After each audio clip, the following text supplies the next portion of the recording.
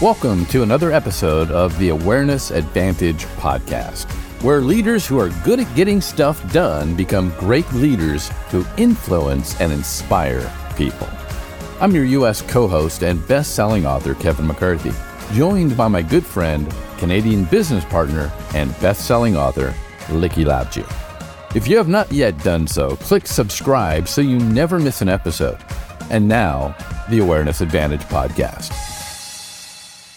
One of the big culture killers, and in fact, in this great resignation that we're in, right, one of the big issues that employers have is high turnover. And one of the reasons for high turnover, separate from compensation packages and all that, and career growth, but one of the big reasons people jump ship is because of their boss. That's statistically proven by the Gallup polls year over year. And one of the big reasons and there's many reasons why they leave their boss and why their boss is not a good boss, at least in their minds. But that's a big one. Feeling devalued. What does that look like? What does that look like, whether you've experienced it or you just have some ideas on what that looks like? What does it look like to be devalued by your boss, even if it's unintentional? The biggest thing for me is not receiving feedback. So, and it doesn't have to be glowing feedback all the time, but just feedback in general, to sort of know that I'm doing a good job or not. And then also, a boss that is sort of looking out for me and helping me, with opportunities I may not even be aware of. Those are two of the most critical things for me.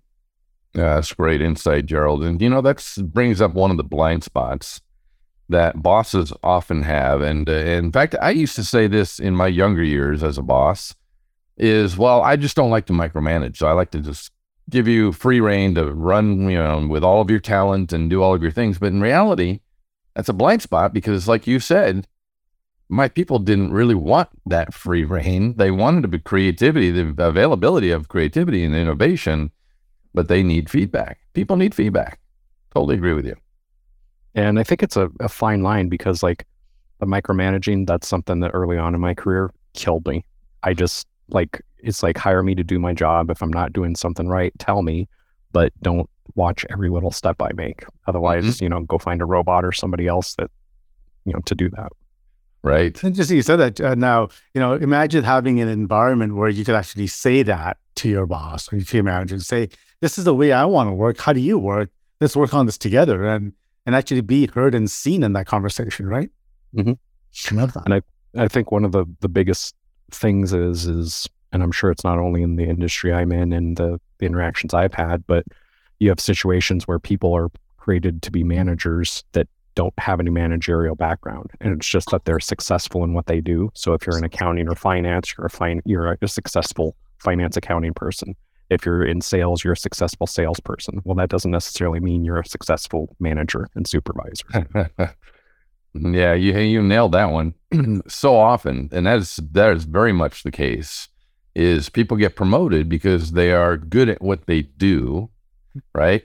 And they don't necessarily have the skill set to become a manager, which is not always a bad thing because we all have to start somewhere, right? But the boss, the higher up, has to be proactive in developing that person's management skills.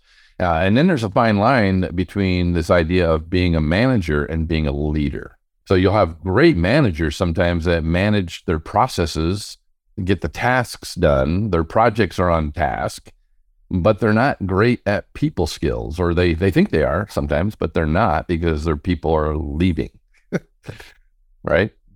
What causes people to feel devalued? And obviously, that's the way we're pitching this question, but the reverse is the learning part of it is learning from all these bad things, all these mistakes. We can go, oh, okay, so I need to be careful about that, right? I need to watch that. It's a blind spot. So we'd love to hear from others. What do you think? Or Mark, anybody, what do you think? What causes people to feel devalued? I'm letting somebody else answer first. Well, Mark, you've got a great book, right? Relationship Matters. And if every manager owned that book, we wouldn't have a problem. Yeah.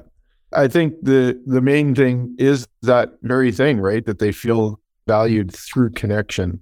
So when they feel isolated or they don't feel connected, even to the vision or to the people, I think then you don't feel valued. You're just doing a 9 to 5. I saw a great piece the other day on a person's YouTube about this very subject and how the work environment has changed over the years, and the value of work has changed so much. And so there's so many people that are just have found the courage, maybe in spite of or because of the COVID restrictions and whatnot, they've actually found that, hey, it's time. I don't want to do something that doesn't have value. So I think the connection is a big piece. And the second one I thought of was just that there's purpose in it, that there's a meaning, they feel meaningful work is being honored or being recognized. So that's my two. It's really good, Mark. Thank you for sharing. And Mark, actually everyone here, you said the word connection. Like, what does connection really mean to people? Because somebody, it says, hey, hi, how are you? And to others, it's totally different. How do you set those guidelines for yourselves to get connected or feel connected? For me, connection, if you can think of it as a receptacle, electricity receptacle, you're pushing it. Connection has to go deeper than a hello. It's where you feel like you belong and you create others to belong. There's this saying I heard once. It says, we want you to belong before you believe. So if you think about it, if you want somebody to believe in the company, believe in vision, I think it's much more powerful if they actually belong first. So I think connection, you feel like you belong. I also will borrow from a sports analogy. Like, when you hear athletes say, well, I'm playing for the guy next to me, I'm playing for the girl next to me. I think when you have that sense coming into work, like I'm in a team here and I'm working, I feel connected because I want to make them successful. It's not all about me. And I think that's a good measurement. If you feel connected, it's like, yeah, I would fight for these people. Nice. Like that. Your question, Likky, about and comment, Mark, about connection. Here's a classic example. Recently, so my girlfriend works for a large organization, thousands of employees. She's got a direct manager who then reports directly to a director. My girlfriend's got a great relationship with the director, and this is a new manager for her as she stepped into a new role. And her father passes away. She takes bereavement, and the new manager, who is considered a SME, a subject matter expert, right? One of those that Gerald brought up earlier, expert in what they do, but brand new to management, doesn't really, and thinks that they're the stuff, by the way. She comes back from bereavement, and her manager, the SME, jumps right into process and duties and tasks, doesn't ask a thing about how she's doing. No connection whatsoever. She gets on, has a meeting scheduled with the director. The very first thing out of his mouth was, oh my gosh, Tracy, how are you? Right? How are you doing? Right? Like really connected with who she is, not just what she does for the company, right? Huge difference. So feeling devalued by the one and completely valued by the other. And Kevin, that's great. And it's interesting you said that because we have such a good habit of just saying, hey, how are you doing? Do we really mean that? Do we really want to know how you're doing? Or does that just become such a nicety that we just say it and then move on to the next thing? Mm-hmm. Right. And then most of us answer appropriately, right? I'm fine. Good. It's all good. It's become a greeting, right? It's another form of hello. Yeah. One of the things when I had my IT company, I had a rule, check your baggage in here was a big sign that I had. And it was basically check your baggage at the door, but go say hi to everybody and then say hi to me last. The reason for that was I really wanted to see how you were doing for that day.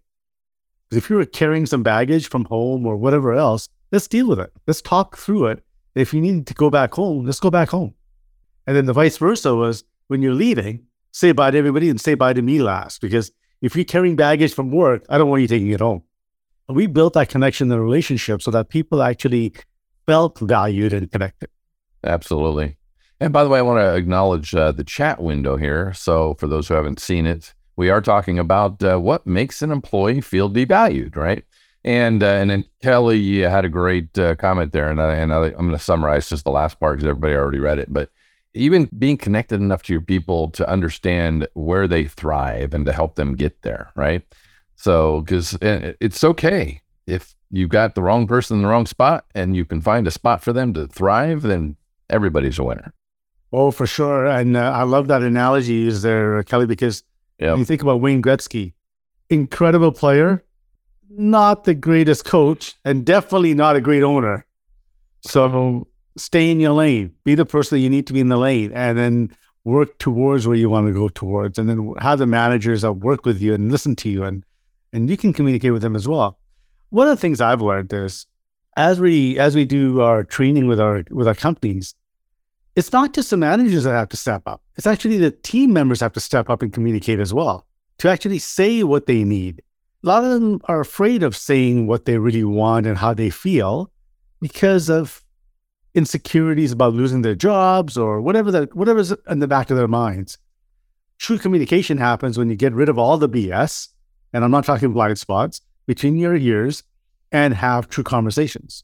Let me counter that for a second. Oh, I love your challenges, Kevin. Sure. It's probably just a bunch of BS anyway. But no, really, I totally agree with you, Likky. I mean, it is on everybody's part to step up and communicate, but that is not as easy as it sounds. If you've got a boss where you don't feel safe, you don't trust that boss and their motives, you don't feel any connection, it's hard to take that leap of faith and step up and say, this is how I feel. Right? Or even more so, which is very important, is to have boundaries and to be able to say, hey, that's not acceptable. You're treating me this way and you're violating my boundaries. You've stepped across the line. It's not acceptable. Right? But that's hard to do. No, for sure. Challenge accepted. And I totally agree. Just another perspective is all it is. More blind spots. If you are in leadership at any level, from frontline manager to chief executive, Likky and I would like to invite you to join the conversations in our live virtual studio audience every Thursday or any Thursday that you are available from 8 a.m. to 9 a.m. Pacific time. For more information, please visit us at blindspots.vip/audience. That's blindspots.vip/audience. Now, back to the program. What else causes you or others to feel devalued in the workplace? Like what actions, what behaviors, what comments, think about something in the past, maybe from your experience. What can somebody do, say, or not do, or say that would make you feel not valued, make you start looking for another position somewhere? Yeah, and if there's any managers here, we'd love to hear from the managers as well, their perspective of what they're looking for from their team members to get connected. Mm-hmm. What's working, what's not working. So it's an open forum. Turn your videos on if you can and have a conversation with us. Yeah, Veronica, absolutely. No validation, right? Like you're working your tail off and doesn't seem to matter. And I love that right in the middle there, you said acknowledge the unique things people have to offer. That's another blind spot so often. And that's a blind spot we all deal with. Psychology 101, we tend to be, like to hang around and be with people that are like us. And so we have to, break that mold and really go out of our way sometimes to want to learn from others who are very much not like us and value their unique perspective and realize my perspective is not necessarily the right perspective. It's just my perspective. I think a couple of things is being humble as a leader, knowing that just because you're the leader or you're the boss, the main boss or a boss doesn't mean that what you said, you don't know everything. And then also knowing that, different people have different perspectives on things. Like sometimes I'll have a focus on what I think is the correct answer. And I come across as being fairly determined that that's what it is. However, I'm also open if anybody questions or says, well, that doesn't sound right or whatnot. And then I have to think it through. And then I immediately, once I'm like, okay, I understand exactly what you're saying and you are dead on, I make sure to let them know that, yes, you challenged and whatnot, but that is your response or your solution is magnitude better than what I was thinking, and just, opening up and being appreciative. And then also it's all, a two-way street. So being mindful of what you do to the people you supervise, as well as the people that their interactions with you, sort of back and forth, because, unless you're the head boss, you always have somebody else you're reporting to. And even if you're the head boss, you still have customers or somebody that you're reporting to anyway. So it's that, again, that sort of give and take. Absolutely. Good insight. Anybody else? Who else? I think it's also about taking that initiative. And sometimes you have to have that self-confidence to do that. I just wanted to connect to what Kelly was saying. Like, if somebody does something, it'll have that ripple effect that lifts the spirits of everyone.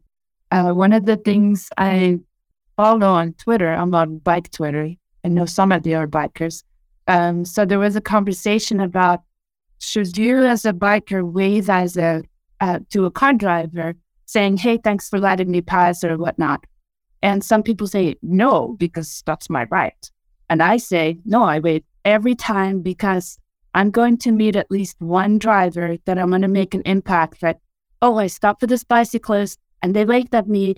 I did a good thing today. So I just look for those little things that hopefully I have an effect on. And so I try to put that in my work situation as well, where taking the initiative, what my friend calls go for a small win, just like make slight reference, just move that needle a little bit. And it can have a huge effect in your group or even in the organization. Absolutely true. I love the comment. It's the little things. And Kelly, I like what you just said there, have enough confidence in themselves to allow employees to glow and grow. I'm also going to add to have enough awareness of their own emotional intelligence of where they're at before they can judge others' emotional intelligence.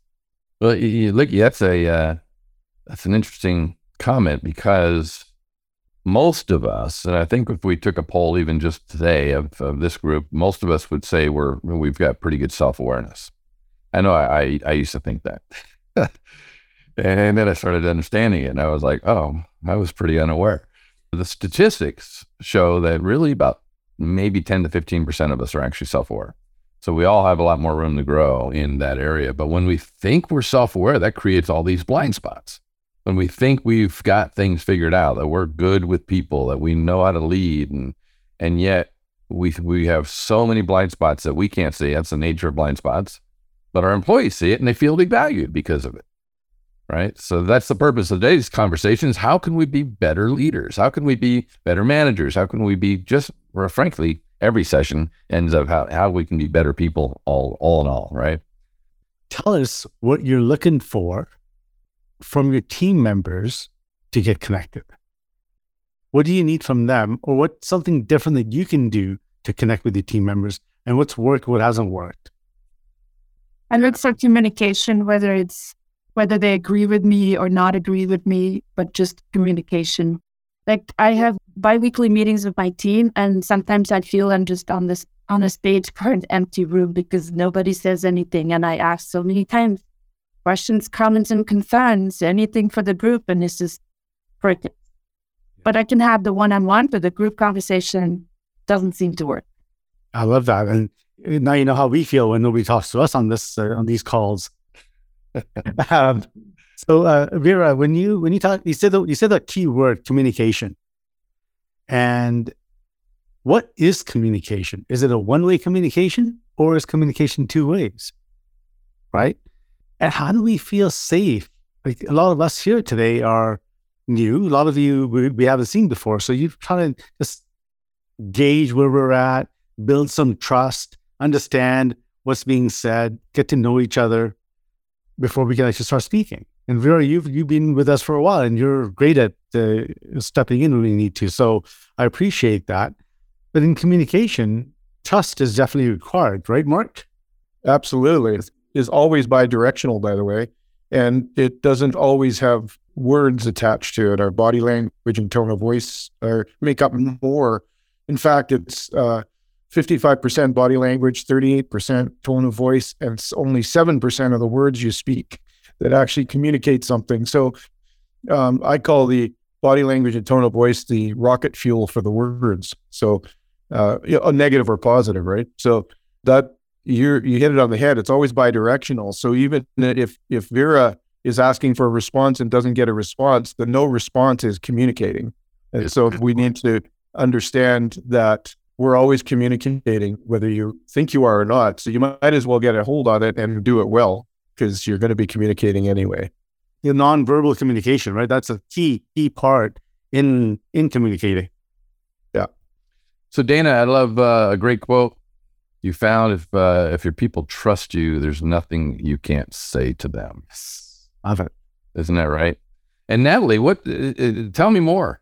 Force them nicely to share their knowledge with each other in the group. Fill in the blanks on that one. What do you mean by that?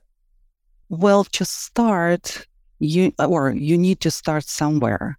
So when people eventually feel that I have somebody's back, then they are more willing to trust and more willing to open up. So I do my work and I keep gaining all this knowledge I have about my tasks and stuff. So when I start that's another part, was creating a backup. So I have another person, I start training and share my knowledge. And then at meetings, I say like, hey, I ran into this problem, issue, concern, whatever. And this is how it was handled. It doesn't have to have all the greedy, nasty details, but just overall share concern and how it was handled. So everybody gain knowledge and they see me opening up and share, because sounds like, the world is perfect and only my world is going to hell for some reasons. Everything is something wrong with me because everybody else is doing great. But when I share that, well, no, my world is not ideal, but this is how things were handled, then everybody hears that. And then, I start building trust, because they're like, oh, okay, if she was willing to share with me that means she trusts me, and everything is based on trust. So I have to start somewhere. And in work environment, and especially teleworking, it's difficult. Mm-hmm.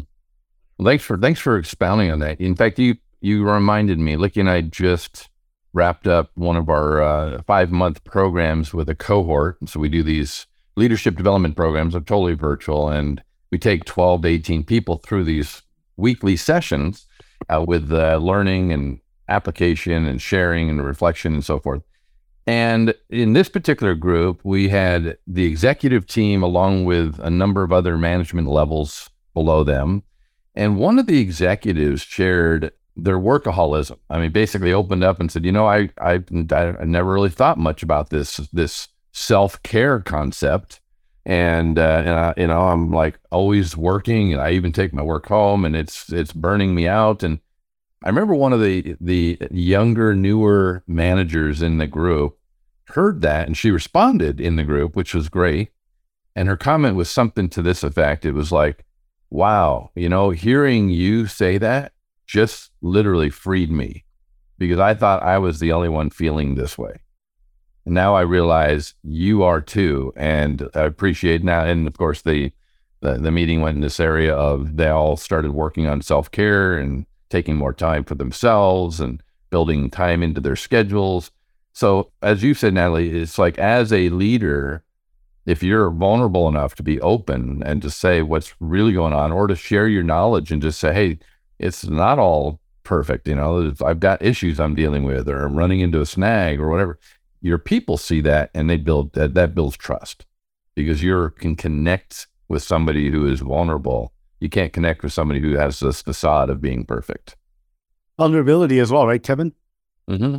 It's all about vulnerability and showing your true, authentic self.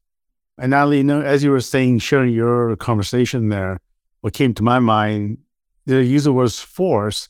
And you can force an incredible conversation. You can create an incredible conversation and connection as we become vulnerable, as we can show our true selves to our team members. Then people can really relate to us. One other thing just came into mind. One of my bosses, he was saying that, I asked him, like, how do you connect with employees? And he said that he is always trying to find out what is important to them, to each of the people. So some people are really crazy about their grandkids. The other one likes animals, dogs, horses, you name it. Others like sport, fishing, whatever. And once they know that and something important comes in and they really need this person's expertise, but instead of come and jump on them, which sometimes happens, say like, I really need you to do this for me. But on a normal days, he was coming in and said like, hey, how's your kids? How are you? How's things? How are they doing? So just a little small chit chat. And then at the end, it's like, oh, great, blah, blah. And then, hey, by the way, would you please do this for me? I need it by whatever. So first he was taking effort to find out what is important to those people. And instead of, unless there is emergency, instead of jumping on them with like, chop, chop, chop, give me this. So have a little talk, keep that connection going, and then ask or pop the question about work. So that seems like works great. I mean, he's one of my most favorite managers of all times. That's awesome. A colleague of mine in the National Speakers Association had the good fortune of working with the Ritz-Carlton Group some time ago and told me a story firsthand, one, that she experienced, and two, that she was informed about, because the culture at the Ritz-Carlton is, and I believe it was the CEO Herb that actually created this culture, began this culture, is that the CEO and the leadership know all of the staff, not just by name, but know all of the staff and can do that, Natalie. It's like, how's your kids? How's your ill spouse? Are they getting better? I mean, you can bump into the CEO can walk through the hallway, bump into one of the housekeepers and be able to know them by name and know a little bit about them. That's where you're connecting with people. It's not just do your job and do it well, right? If you are in leadership at any level, from frontline manager to chief executive, Likky and I would like to invite you to join the conversations in our live virtual studio audience every Thursday or any Thursday that you are available from 8 a.m. to 9 a.m. Pacific time. For more information, please visit us at blindspots.vip/audience. That's blindspots.vip/audience. Now, back to the program. I would like to share something. Yes. So I've worked with the same manager for about 16 years now. And pre-COVID, we sat right next to each other. And I've been remote now for almost 3 years. And I would say, and he would agree, that our relationship became stronger. And I'm just like really baffled by that. But I intentionally scheduled time once a week, every Friday at a specific time where he's able to carve out time. I've got dedicated time. And I never would have dreamt that we would have such a successful partnership. It just amazes me. I know we focus on a lot of things, and carve out that time. But prior to that, all those years, we sat right next to each other. I pop into his office every now and then, but we didn't have structure to that meeting time. And it just grew exponentially. I'm just amazed by it. Wow, that's awesome. And, that's a really good tip right now for anybody in leadership, is to build time into the work schedule. Let people know that they have the freedom. Take moments and to build connection and build relationships. It doesn't have to be task. We have a mission to accomplish, get her done, and don't say a word, right? That's the old command and control style leadership is gone. It doesn't work anymore. People want to be connected. Yeah, we don't have an agenda necessarily. I'll write down some things I want to make sure I cover, but it's more, like you said, it's more like, okay, how's this going? What's going on here, in your family or over here, whatever. It could be work related as well. But it has made such a drastic improvement. And I never would have dreamt it. But of course, true, I went through the Blind Spot program with you guys a while back. And I think that was the beginning of helping out. Nice. That's good. That's good to hear, Veronica. And Great. When I hear you speak on that, I think of it as, how do we speak with friends? How do we speak with our family members? We get to know what they're about, what the dog is doing, what the kids are up to, and that builds a relationship. Now, there's a fine balance between, spending 4 hours talking about the dog and not getting the work done.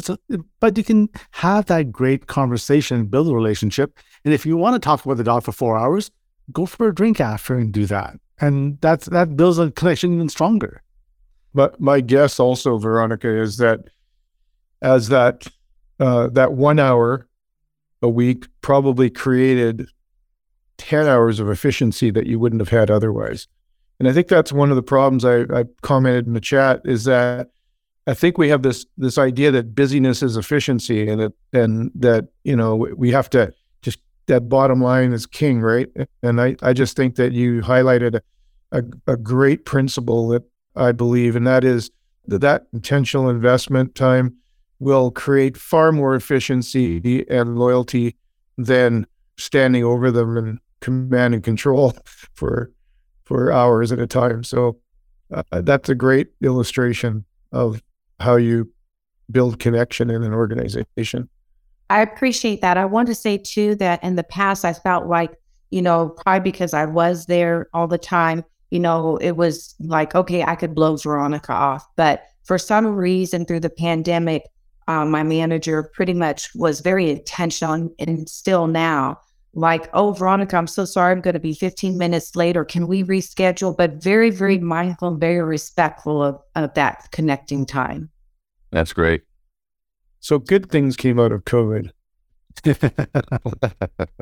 And Veronica, I love that, just the because it's such a virtual world now, and very widely accepted. And some companies aren't even going back to, in workplace environments. Some are doing hybrids. My girlfriend, she's permanent remote now, her and her entire team, which actually for the company allows them to hire people all over instead of just local. Really great things. But I love the tip because it's a virtual world. I wonder how many people don't realize that, encourage these one-on-one virtual sessions. If you're in a remote team, you still have to connect.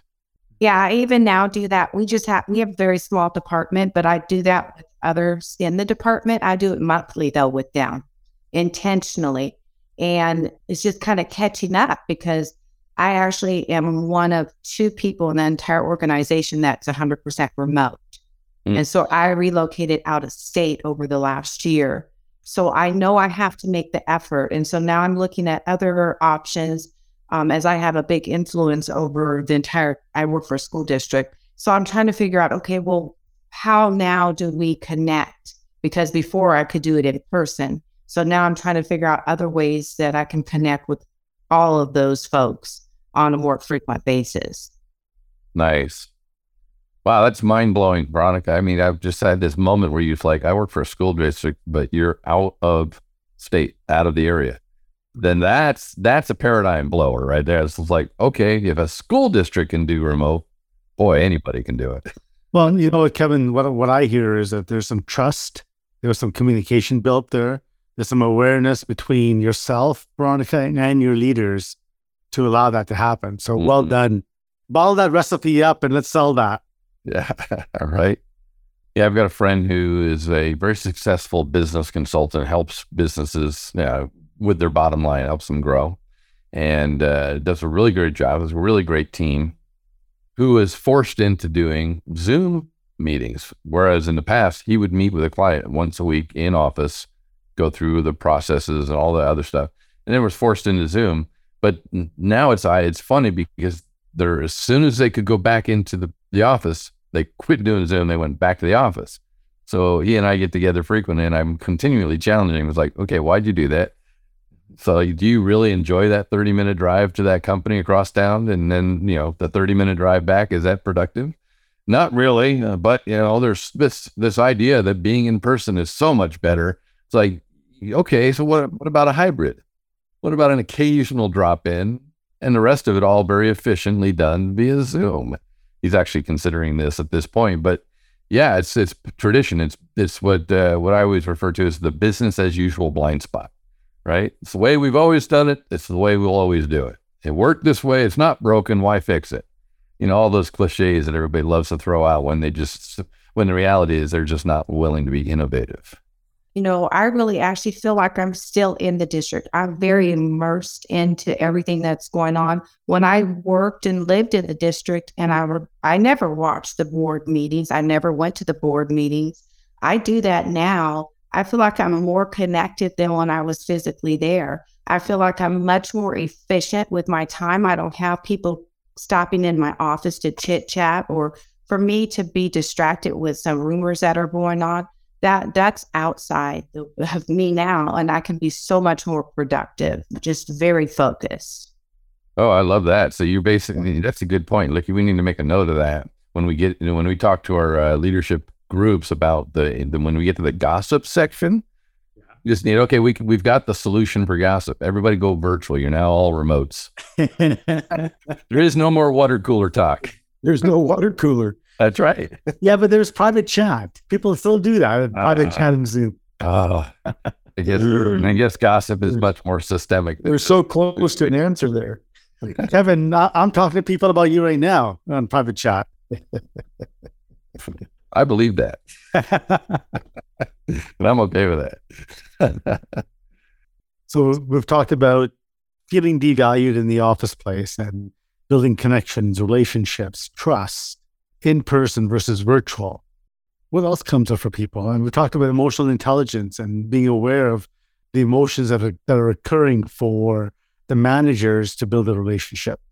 I just want to share, and I apologize if you all talked about this a little bit earlier, but, just some experiences that I've seen I have 2 adult daughters, and some of the unfortunate experiences that they've had with their managers. I think a lot of times, and I'm sure you would agree that, and I've shared this with my girls, that a lot of times how people are feeling on the inside is what comes out. And it may not be anything to do with you. It's all about them. They're just, reflecting that on you. And so many times that can be very frustrating for that person, I'm sure as well, but they're not truly understanding maybe their awareness level themselves. So they project these issues on others. Veronica, we call that imposter syndrome or limiting beliefs. And when those are in play, our language speaks to those really loudly without us being aware of those. Thanks for bringing that up. That's exactly what ends up happening. It shows up in a lot of different ways too. These limiting beliefs, that imposter syndrome. It's all the narratives that we tell ourselves, right? It boils down to what's true and what's not true. It's true for us in the moment. That's why we call them blind spots. As I always say, change your mind, change your life. Right?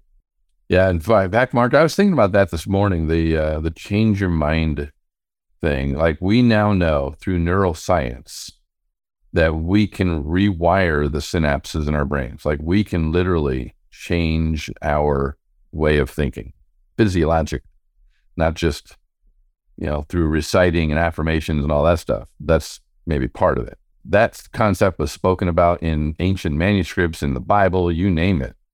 And yet now neuroscience is finally proving it, that we can do it. So the challenge then is doing it. Like learning to actually challenge the stories that we tell ourselves, challenge those narratives. Is it really true? Is this really how people perceive me? Am I really the great almighty leader that I think I am? I mean, just challenging all those narratives to try to get in touch with what's reality, right? And then changing those synapses by, like, anytime we have what we teach in or one of our programs called the negativity bias. How do you change and rewire that negative thought process? Because we all deal with it, right? The negativity bias is call it an evolutionary protection mechanism, right? To be on total alert at all times to protect yourselves. Well, how often do you find yourself with this negative thought that just kind of ruins your day or ruins the moment, right? The next time you do that, here's a little tip. The next time you have one of those negative thoughts, stop it in its tracks and immediately think of something or someone you're grateful for. But here's the real hard part. That sounds easy. The hard part is you have to maintain that positive thought of gratitude for a minimum of 15 seconds. Now you're like, well, 15 seconds, that's nothing. Yeah, try it. Try it and see if you don't have other negative thoughts or other interfering thoughts trying to stop that gratitude moment. But that's how you begin. That's one process to begin rewiring the brain so that you're not always defaulting to a negative area.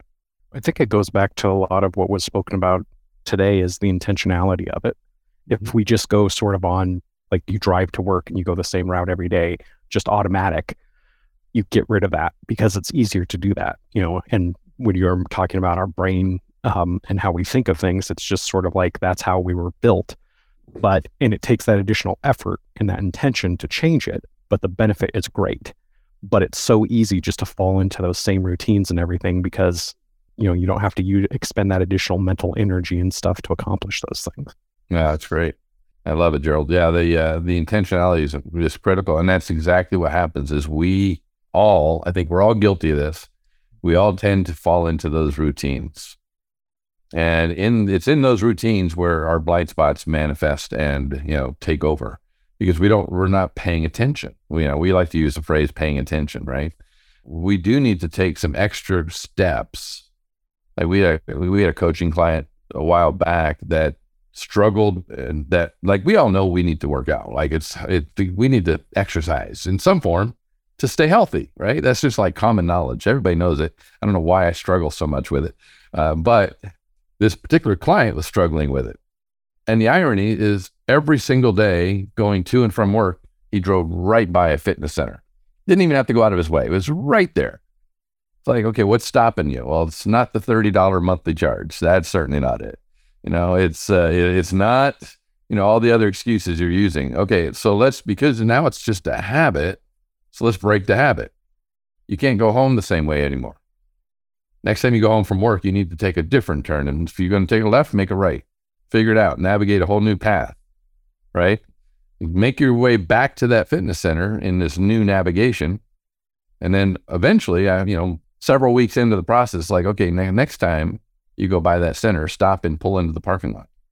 Don't get out of the car. Don't even park. Just pull into the parking lot and then go home. Next time I'm going to do it, now get out of the car. You don't go up to the door, don't go in the door, just get out of the car because you had to park, and now get back in the car and go home. Right? So it's these little incremental steps of breaking really bad habits sometimes. And eventually it's like, okay, now go inside. Now talk to somebody. Now sign up and get a membership. Now actually do the exercise, right? And those little routine breakers will actually change behavior. Good point, Gerald. And then just share them with Likky and Kevin, and we'll call you and hound you every day to make sure you're getting those done. Yeah. Or at least find an accountability partner, somebody who will hold you accountable voluntarily. Not beat you over the head, but you basically say, hey, just check on me, ask me how I'm doing. So I'll look for your car in the parking lot as I drive by. Thank you for listening to the Awareness Advantage podcast, brought to you weekly by the leadership team at Blind Spots Global, a multinational, multicultural leadership development organization specializing in transforming managers who are good at getting stuff done into great leaders who can influence and inspire others to achieve their best. If you have not yet subscribed, please do so now so you will never miss an episode. If you would like to join our live virtual studio audience and participate in the conversations, visit us at blindspots.vip/audience. That's blindspots.vip/audience. We hope to see you there.